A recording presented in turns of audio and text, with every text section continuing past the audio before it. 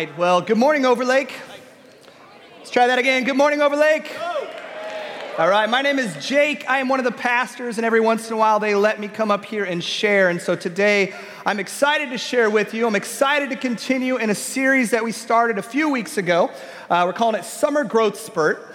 And what we're doing is we're taking this summer and we're focusing on a single topic, and that topic is growth, more specifically, spiritual growth. Now, a lot of things grow. A lot of things grow naturally. Trees grow naturally. Grass grows naturally. Blackberry bushes, yes, they grow naturally. You do not need to water them. You do not need to fertilize them, and they will still take over your backyard. Hair is something else. Hair grows naturally. Now, it may not grow in the exact spot that you desire, or it may be leaving the spot in which you desire, but hair still grows naturally. So a lot of things grow naturally, but when it comes to the spiritual side of our life, when it comes to spiritual maturity, natural growth will not get us there. It won't take us all the way. In fact, to grow spiritually, it requires intentionality. It requires some effort. Spiritual growth requires discipline. And that's your first fill, and if you want to follow today, spiritual growth requires discipline. And as parents, we get this. If you feed your kids food, and I really do hope you feed your kids food, but if you feed your kids food, they will naturally grow up big and strong, right? But if you want them to grow in maturity, it's going to take a whole lot more of an investment than food. Can't just feed them food and they'll grow into maturity. It takes effort. It takes love. And yes, it does take discipline. And all the parents said, Amen, that's right. So we're focusing on growth, more specifically spiritual growth, more specifically than that, spiritual disciplines. We're walking through them. And so today, lucky you, I'm so glad you came. You are here as we're going to walk through our favorite spiritual discipline, the discipline that is the most exciting, the most riveting of all the spiritual disciplines. Today, we are talking about fasting. Exactly. Yeah, all the excitement just left the room, and a few people did as well. Exactly. Fasting. Nobody wants to talk about fasting. If I'm honest with you, I'm not sure I want to talk about fasting, but we're going to do it anyway. There's a lot of mystery when it comes to fasting. A lot of mystery, a lot of questions, because the truth is we don't talk about it a whole lot. It's one of those topics we just don't discuss that whole much. In fact, before I prepared for this talk, I'll be honest with you, I never heard a single sermon dedicated to the topic of fasting before. And so, lucky me, the first sermon I get to hear on fasting is the one I'm giving to you right now. So we'll see how it goes. But the sad news about fasting is this, is that because we seldom understand it, or people seldom understand it, it is seldom practiced. You see, in our current culture, our fast food culture, our get it done, our convenience stores, deliver pizza to your doorstep culture, fasting, for some reason, doesn't seem to fit. Just seems out of place, doesn't it? Like, it's a little old, it's a little obscure, it's a little outdated, kind of like a fax machine or a pager or something like that. It just doesn't seem to fit in our current culture. And yet, and here's the tension that we're going to talk about today, it is all over the Bible. Like from one end to the other, it is sprinkled all throughout. It's in the Old Testament. It's in the New Testament. It's in the Gospels. It's even in the Concordance. It is throughout the entire thing. You look in there, you'll find fasting all over the place. A great theologian named Richard Foster, he wrote an amazing book entitled Celebration of Discipline. I suggest it highly. And here's what he wrote on page 48. He said, Scripture has so much to say about fasting that we would do well to look once again at this ancient discipline. The list of biblical people who fasted reads like a who's who of Scripture. Moses the lawgiver fasted. David the king, Elijah the prophet, Esther the queen fasted. David the seer, Anna the prophetess, Paul the apostle, and Jesus Christ the incarnate Son, they all fasted. But Foster goes on and he says, many of the great Christians throughout church history fasted and witnessed its value. Among them were Martin Luther, John Calvin, John Knox, John Wesley, Jonathan Edwards. Apparently a lot of guys named John like to fast. Charles Finney, Mother Teresa, and the Reverend Billy Graham, they all fasted. Friends, there's something about fasting. Like, we've got to admit it. If those monumental men and women, those pillars of our faith, took fasting seriously, they saw value in it, they did it on a regular basis, then like Foster said, it might do us well to actually take a second look at this ancient practice. And so that's what we're going to do today. We're going to focus in on fasting. And so my goal is this. It's very simple. I would like to bring, and I'm going to try to bring, some clarity around fasting. I want to make crystal clear clarity. I want to remove whatever confusion there is out there on fasting. Okay, and here's how I'm hoping to do that. I'm going to ask some questions. Hopefully these are the questions that we would all be asking about fasting. And then I'm going to answer my own question. So basically, I'm going to have a conversation with myself up here while you're watching me. And so it could get awkward, but let's give it a go. First question. Let's start with the basics. Simple. What is fasting? What is it? Well, just to be clear, fasting is not skipping breakfast because you're late for work. Okay? Fasting's not a diet like that is sent from God, a biblical way to lose weight, like a holy version of Jenny Craig or a holy version of Atkins. It's not like that. Fasting is not an eating disorder. Contrary to popular belief, there are actually some great physical benefits to fasting. Fasting is not a season that we just call Lent. Fasting is also not a hunger strike. It is not saying to God, I'm not going to eat unless you give me a pony. It's not like that. That's demanding, and God doesn't do well with that. Okay? That's not fasting. Fasting is also not this, if you check out this video. I'm gonna get something to eat. You want anything? I'm good. Let me get this straight, just so everybody knows. You think you can fast longer than I can? Yeah, I think I can fast longer than you. Okay, then maybe we have a contest. A fasting contest. I'm gonna make you eat your words. You would love that. Yeah. Because then I would lose the contest. Oh, Ground rules, go! it's an old-fashioned fasting contest. First one to drink or eat anything loses. Absolutely. The only thing you can eat is raisins. Nah, you can't even have raisins or drink anything. No, you can't drink anything except for water. No, not even water. You can't have water, you can't have raisins, you can't have any food or drink of any kind. I got it. No drink, no food. That's the only right. thing you can eat is raisins. Cannot have raisins. Hey, who do you think would win in a fight, me or a ham sandwich? How big is the ham sandwich? Yo, check out this new app I just got. Well, let's see it. Do you have any weapons? Yeah, I have a weapon. I have a sword. And the ham sandwich doesn't have anything because it's a sandwich. Is it facing away from you? How are you or from- considering this still? I'm hungry. I feel like I have to throw up. For real? Yeah, I really think it'll help. Do it. I feel a lot better. Yeah, I feel good. You know, at the end of Sixth Sense, you find out that Bruce Willis was bred the whole time. What's Brett? Oh my.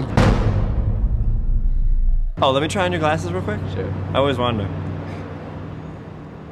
How do I look? Not good.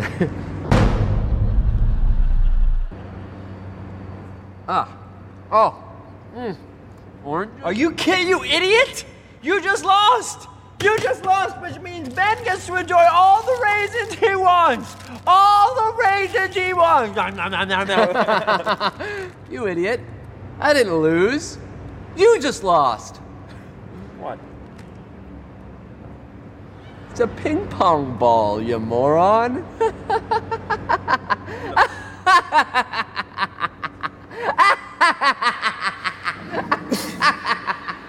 He was Brett the whole time!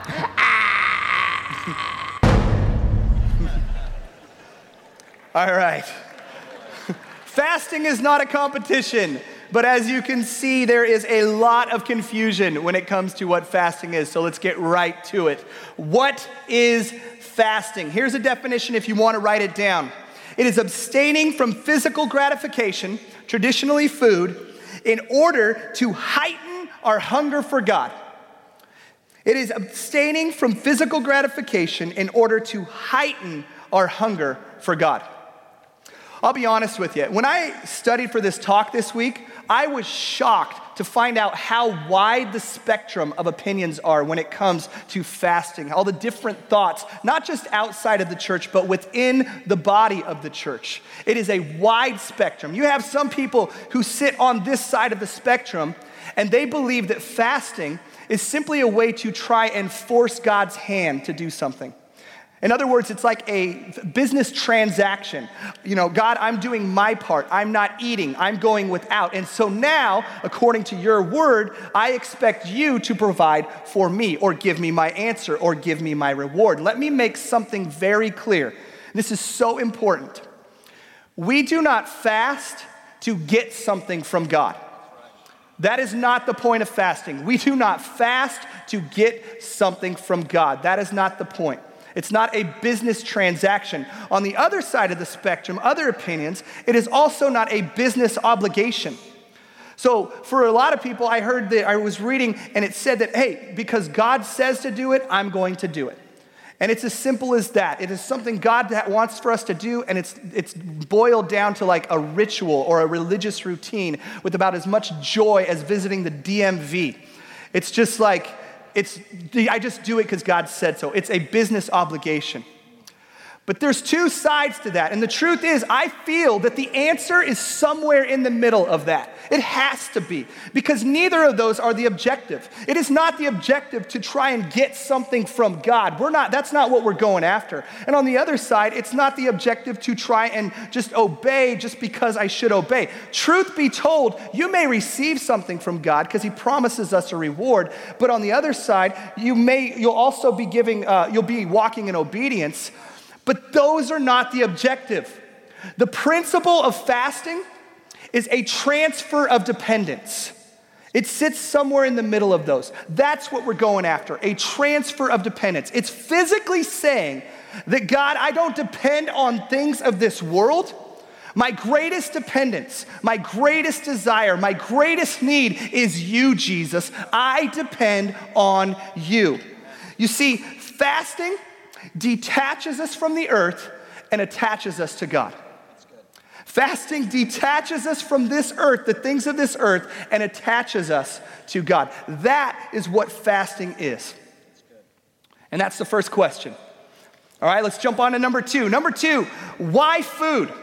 Why would God choose us to fast from food in the first place? Well, Jesus says man shall not live on bread alone, but on every word that comes from the mouth of God. Why food? Because it's one of our basic needs. We need to eat like we need to breathe, although I would suggest not fasting from breathing.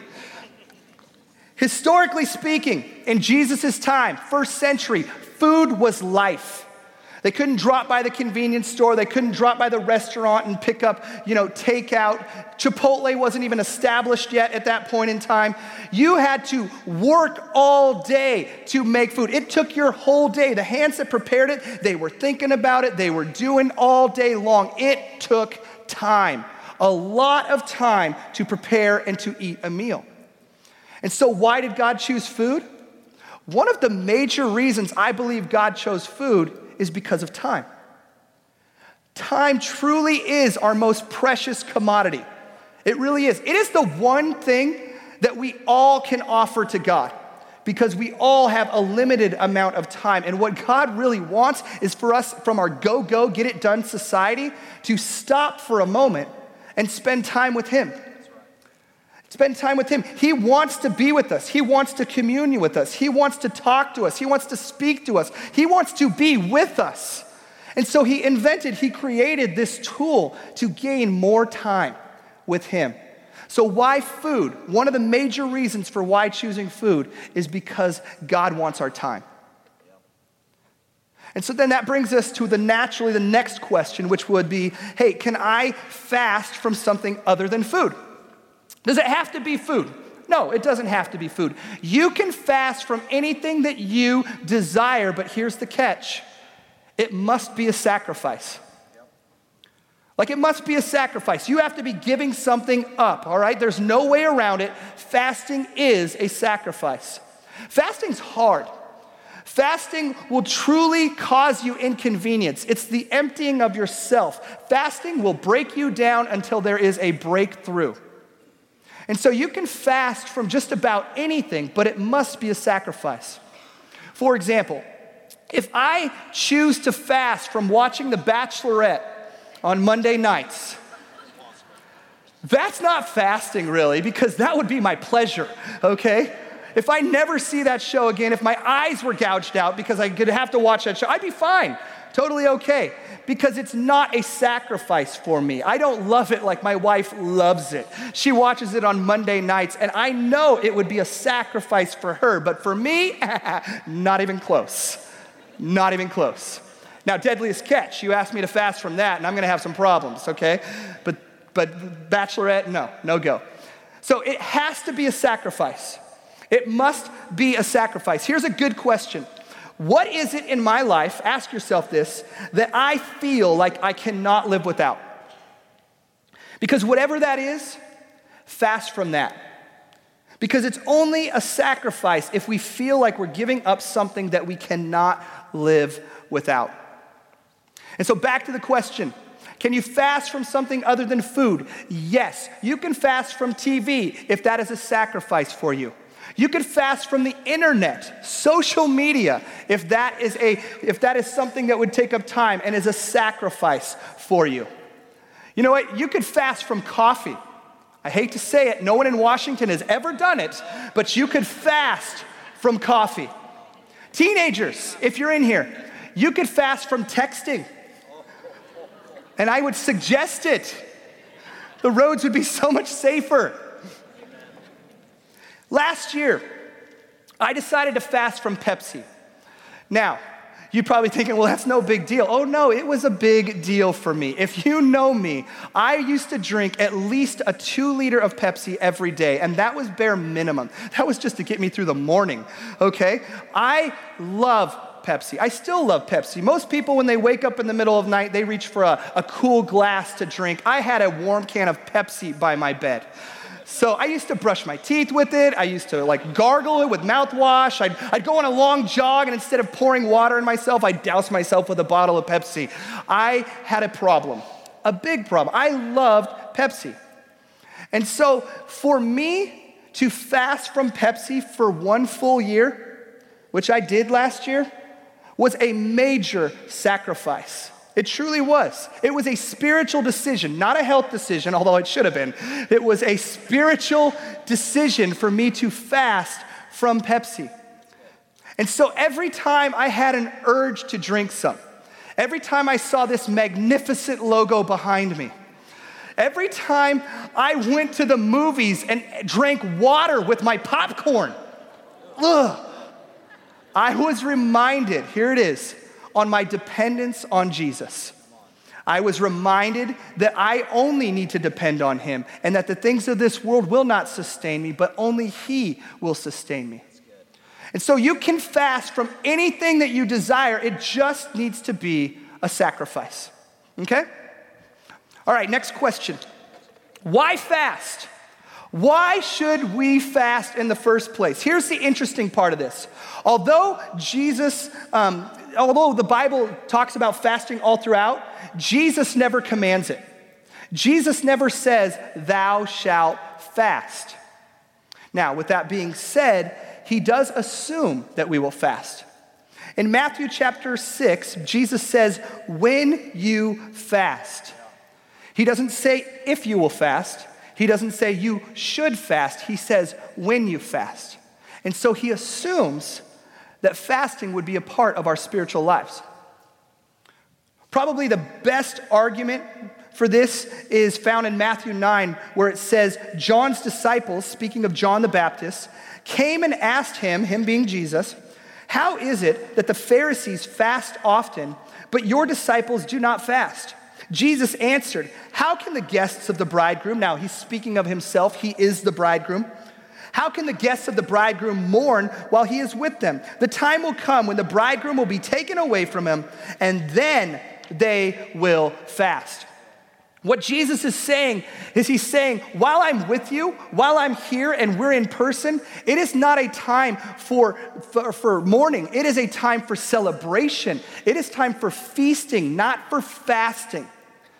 But he's saying a time will come. He knew his future when he would depart this earth. And a time will come, and when I leave, that's when my disciples should fast.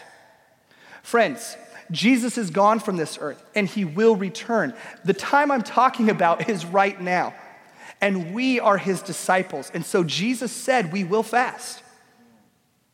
So let's review. Jesus didn't command it, all right? Are we sinning if we don't fast? No, we are not. But should we fast? The answer is yes, if for no other reason than the fact that Jesus himself fasted. That's right. Here's what it says in Matthew again. It says in Matthew 4, Jesus was led by the Spirit into the wilderness to be tempted by the devil. And after fasting for 40 days and 40 nights, he was hungry. That's an understatement. This passage is often used by preachers to talk about the power of the Word of God. Because Jesus combated Satan's temptation by quoting scripture back at Satan and then defeated him. But I also want you to notice this, is that Jesus prepared himself for the moment of temptation. How? By fasting. By fasting. Satan thought it was his weakest moment. But the truth is, Jesus was prepared for fasting to defeat him in that moment. And so why do we fast? Number one, Jesus assumes that we will. Number two, he says we will. And number three, Jesus himself modeled it for us. That's why we should fast. All right, next question.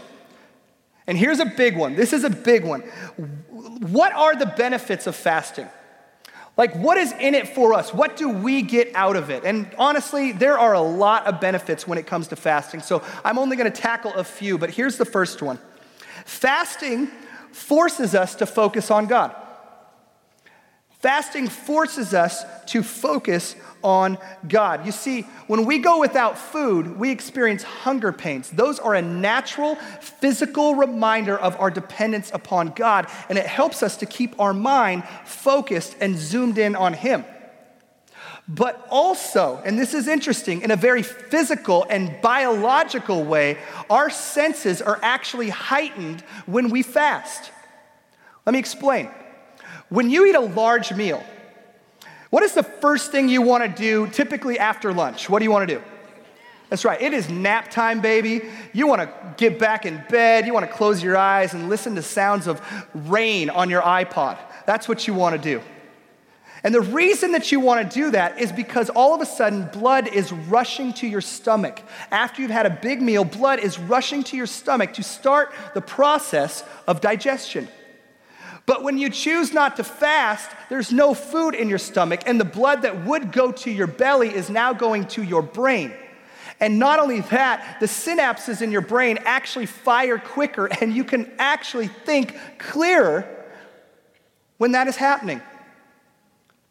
Now, some of you might be thinking, well, hold on a second, Jake, I fasted before, or I've gone without a couple meals, and all I got was a big headache. Probably true. But here's the thing, your stomach has to be empty. So after 24 hours, that's when this starts to take place. That's when you're able to think clear. That's when we're able, not only in our heart, but in our head, to focus on God. And so fasting forces us to focus on God. Second benefit, fasting breaks our enslavement. Foster wrote this. He said, more than any other discipline, fasting reveals the things that control us. Let me ask you a question. When was the last time you were hungry? Really, really hungry. We almost have to wait 20 minutes sometimes to get to our next meal, or our next bite of food, if we're stuck in traffic or in a meeting or in a sermon about fasting. I'm going to make a big statement, but this is a true statement. As Americans, we do not know how to go without. Truly, we are so filled up on food and entertainment that we have lost or are losing our appetite for God. Now, please hear me. I am not saying that there's anything wrong with eating or with moral entertainment. Those things are fine. There's nothing wrong with them. But because by their very nature there is nothing wrong with them, we fail to realize that they may be to blame for our lack of hunger for God. You see, we snack and snack and snack on food and entertainment. It's like Thanksgiving. You snack and snack and snack all during the day. And when it comes to sit down and eat the big bird, we're not hungry. Same with God. We snack, snack, and snack on things like food and entertainment. And when it comes time to sit down and have a conversation or spend time with God, our hunger, our appetite is not super strong.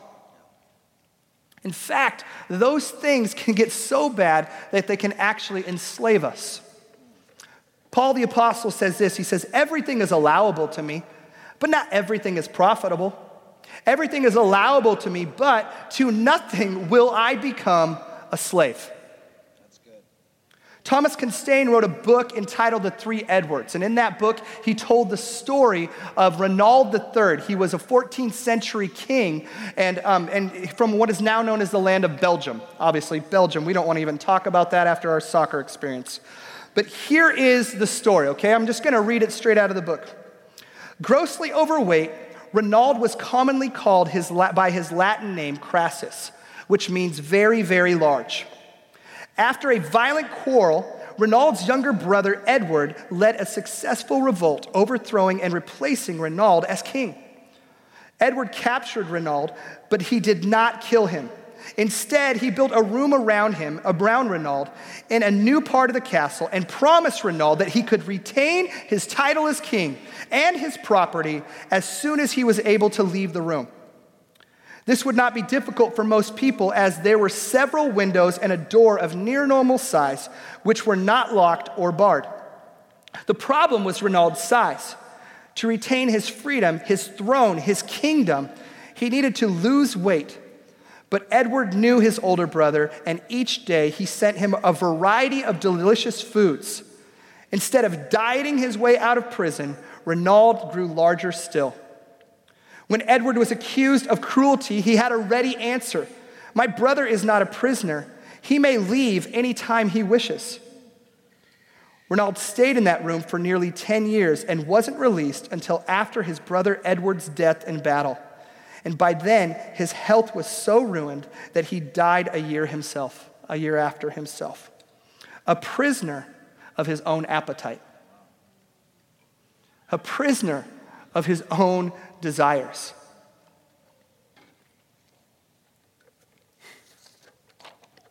Friends, anything that empowers us can also imprison us. But anything that can imprison us can be set aside for a period of time to break its enslavement. Foster also wrote this. He wrote, our human desires are like rivers that tend to overflow their banks. Fasting brings the rivers under control and forces it to flow within its proper boundaries. One of the major benefits of fasting is that it breaks the enslavement. It breaks our enslavement to things and desires. Third one, this one's probably my favorite. Third benefit that happens here is fasting increases our intimacy with God. John Piper once wrote, the birthplace of Christian fasting is homesickness from God. When we fast, Scripture does say that God will reward us. And oftentimes we feel like God will reward us in an answer or in something he gives us. But the truth is God chooses to reward us in the manner that God wants to reward us in. But the one thing we can be assured of from fasting is that God will reward us with himself. Intimacy with him.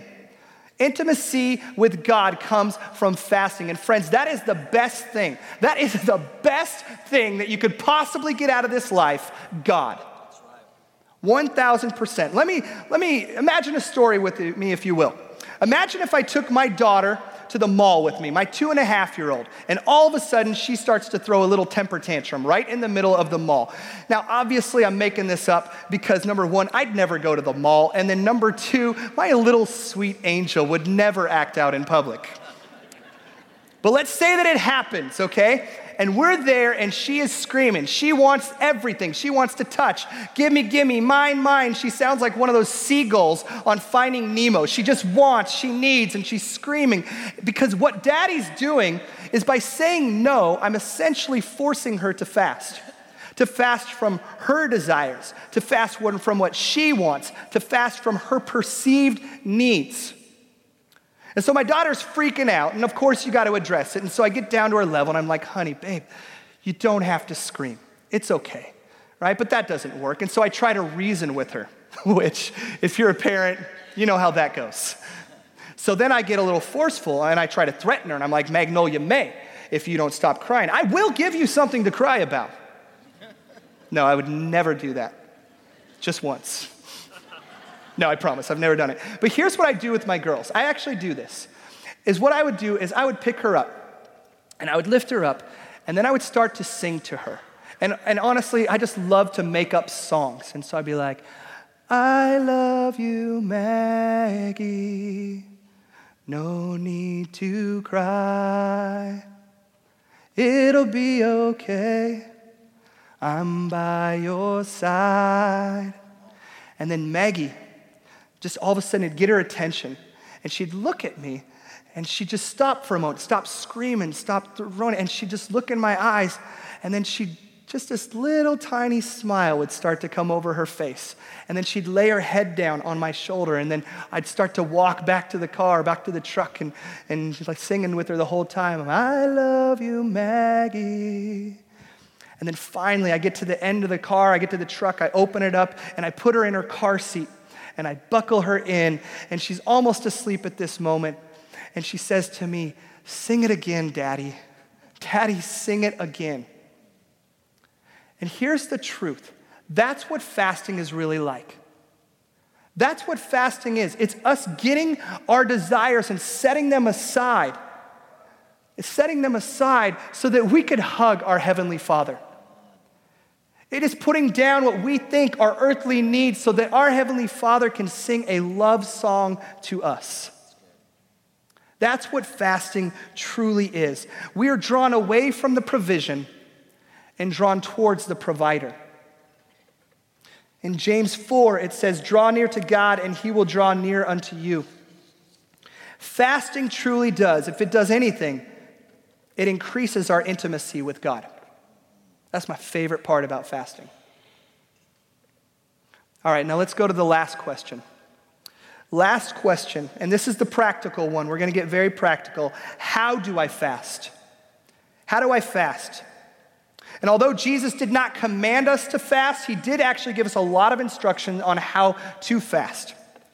In Matthew, Jesus says, when you fast, do not look somber as the hypocrites do, for they disfigure their faces to show others they are fasting. Truly, I tell you, they have received their reward. But when you fast, put oil on your head and wash your face. In other words, look normal, so that it will not be obvious to others that you are fasting, but only to your heavenly Father who is unseen. And your Father who sees what is done in secret will reward you. How do we fast? In secret. We fast in secret.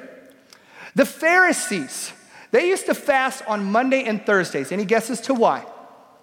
It's not because those were holy days or holidays. It was because those were market days.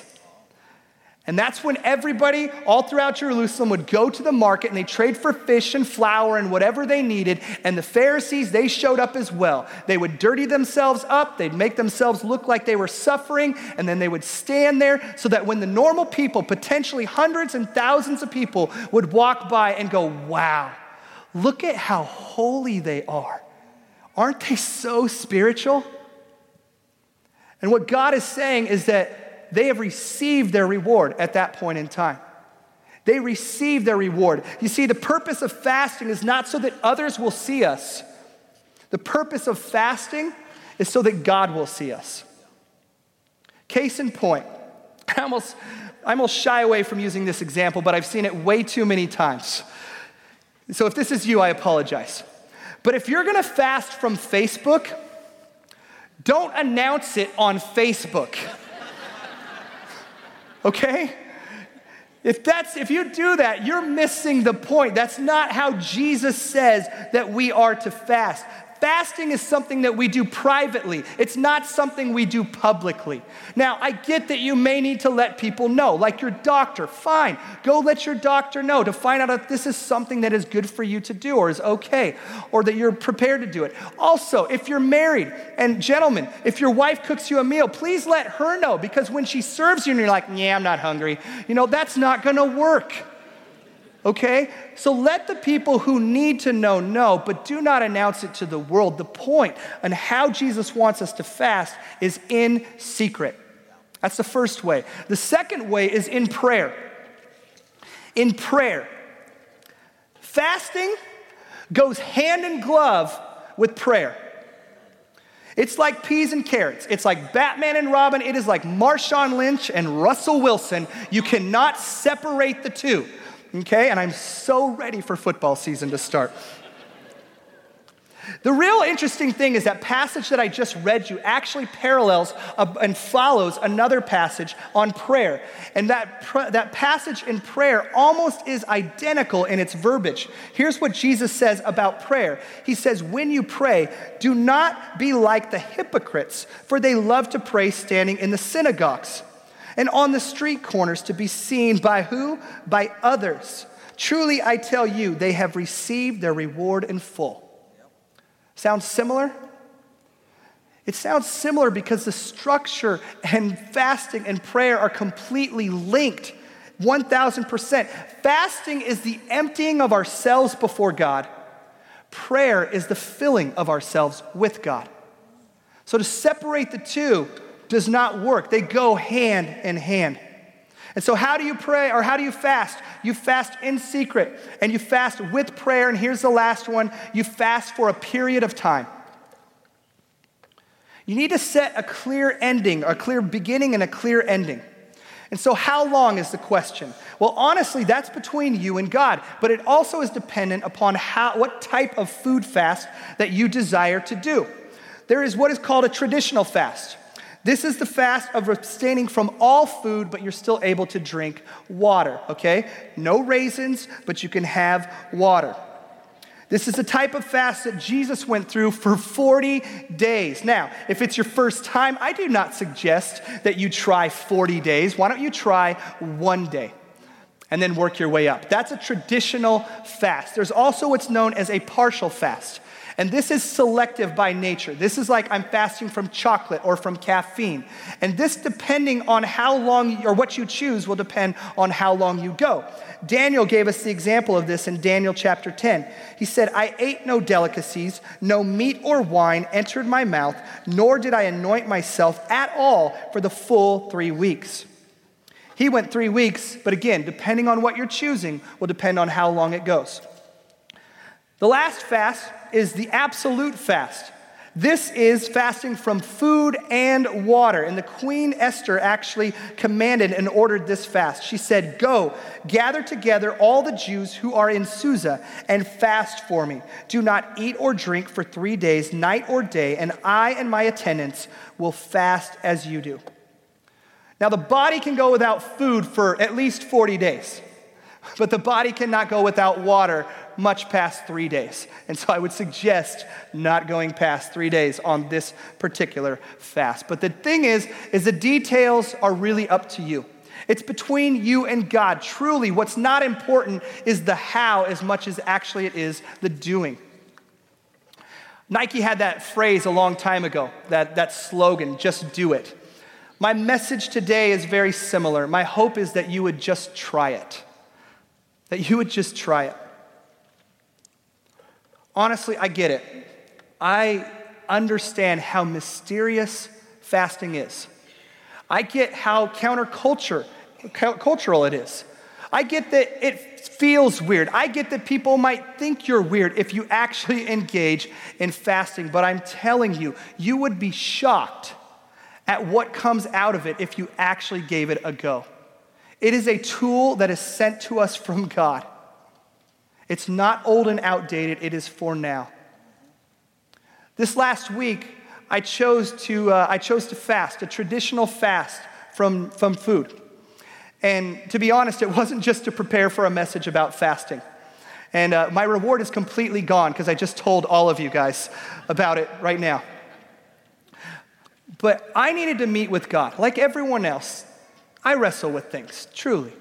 And I was wrestling with some things, and I really needed to know that God was with me. I just needed that assurance again. And so I decided to fast. And I'll tell you, it's hard to fast. It really is. Like, I was watching TV, and I've never seen so many commercials on food as I did last week. There's so many commercials about food, and they all look good. I'm not making this up. There was a Hershey's wrapper, like a bar inside of my garbage. And in a moment, I had the thought, should I pick it up and lick the inside of it? I mean, it came to my brain. It's hard to fast. It takes effort. I'm not gonna get around that. But the benefits are huge. And if for no other reason, the intimacy with God is humongous.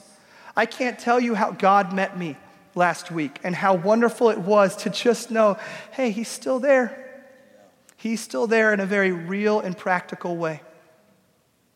I think God gave us this gift, and I'm going to call it a gift of fasting, so that we could stop from our go-go, get-it-done lifestyles and just take a moment and spend it with him. And if you do, I promise you that God will meet you where you're at.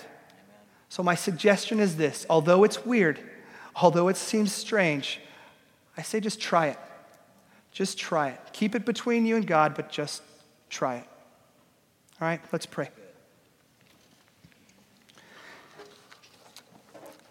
Lord, thank you for the gift of fasting. And again, I do call it a gift because you show up when we fast.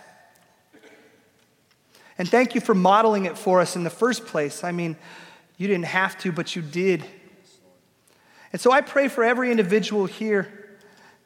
If we jump into this thing, God, would you give us the strength to persevere for what we've committed to you and for what we're doing? And I know you'll meet us, so I don't even need to pray for that. But again, I thank you for the gift of fasting. And as we jump forward into this thing, Lord, I look forward to meeting with you once again. We love you, Jesus. In your name we pray. Amen.